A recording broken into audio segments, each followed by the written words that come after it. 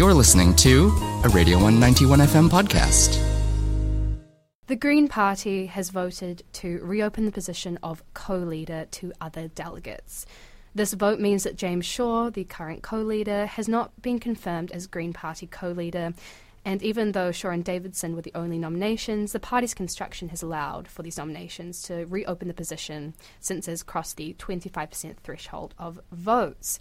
I will be quickly joined by Dr. Lara Greaves, Senior Lecturer on Politics and International Relations at Auckland University, to discuss more about the Green Party's move to reopen the co-leader position and what it will mean for the Green Party's future in Parliament and the way that it is structured. This will be an explainer-style interview, so everyone get comfortable and get ready to learn.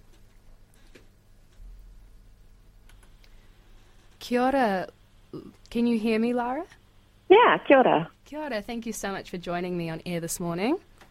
You're welcome. Always keen to talk about the Greens and political happenings, yeah. Good.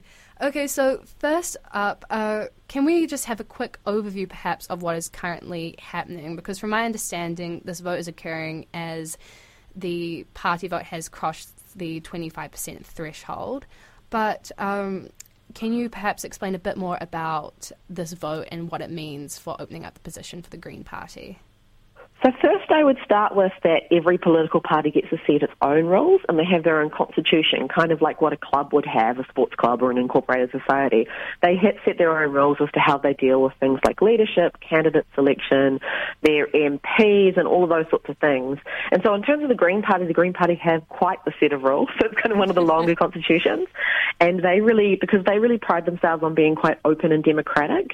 And that's really aligning with who they are, their ideology, and where they occupy on the political spectrum. We'll call them like a left-wing social justice and environmental party. And so in this case, what happens is parties have a yearly conference and have votes on matters that matter to them and various things. And in this case, basically the Green Party every year, they reconfirm their leaders. And in this case, James Shaw has not been reconfirmed as a leader. So as you had mentioned, more than 25% of delegates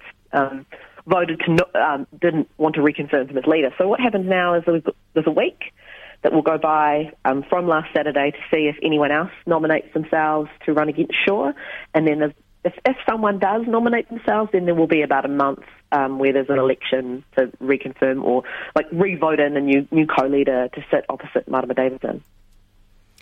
Good. Okay, thank you. That was quite a good clarification of it. So the Green Party has come up with this way of organising and obviously having a bit of representation as well for their spokespersons as co-leaders.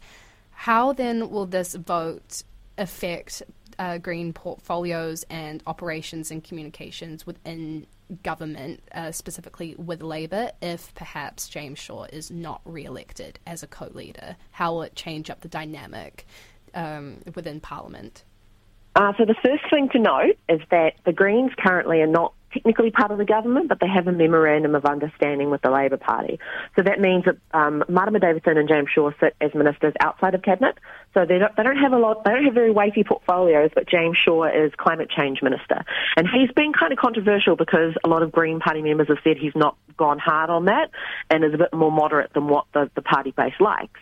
But anyway, so he's climate change minister. Jacinda Ardern has confirmed that he would stay as climate change minister. That exists independently, that agreement, independently of whoever the leaders are within the Greens. So James Shaw would still sit in that position, even if, say, someone like Chloe Swarbrick had decided to run against him. And there's no evidence at this point that actually any of the sitting MPs are going to run against him. So that sits independently. I think generally what we're looking for as political scientists and commentators and people who watch politics is 2023, on current polling, what we would see is maybe a Labour, Greens, Te Pāti Māori pairing versus a National Act pairing. And what we're watching in the polls is whether either of those groupings gets past that 50% and can govern. And basically, I think really this instability in the Green Party, it's not likely to freak out Green members, Green voters, because Green voters are actually generally, from political psychology research, we know they can sit with a bit more uncertainty and they're quite happy to be more democratic as a party. But what it's likely to do is kind of create a lot of charge from the right, from National and ACT, who will say, the Green Party's unstable and they can't be a partner for Labour in the future, and that it's going to be a bit of a mess. So that's kind of the consequences of this leadership contest. That's really interesting how it will create a different dynamic, one which is worth discussing and definitely just watching, keeping up to date with for the election next year. And I guess as well in regards to different oppositions and just mouthpieces for different political parties and groups,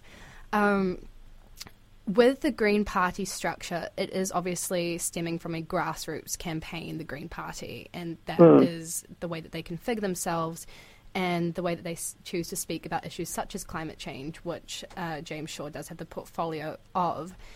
Will there be any foreseeable power limitations, perhaps, and different policy things which could occur under new leadership? Because it is, from my understanding, perhaps a bit difficult to initiate these big plans within certain structures and limitations. So what I'd say is it's incredibly tricky because a lot of people that are involved in the Greens are actually fairly anti-establishment and actually do want to shake up the system.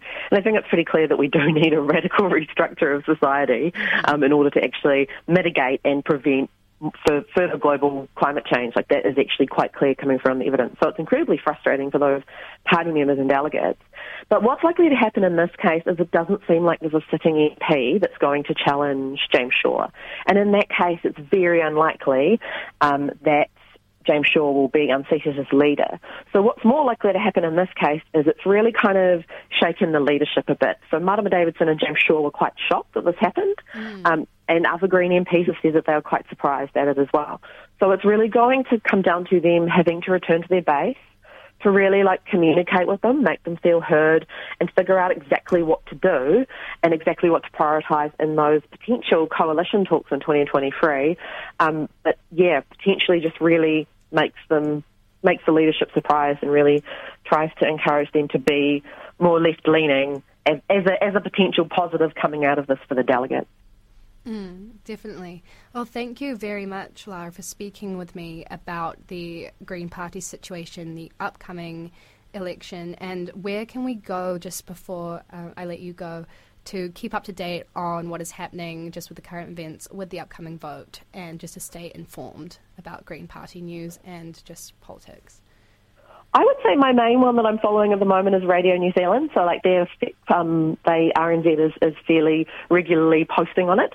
And for example, the update today that Elizabeth Keddie's not running. So I would just generally kind of follow the updates on RNZ or a similar website because it's still a pretty, even though it's not huge, there's not going to be huge political consequences of it, it's still something that, the media likes to follow. That was a Radio 191 FM podcast. You can find more of them at r1.co.nz/podcast.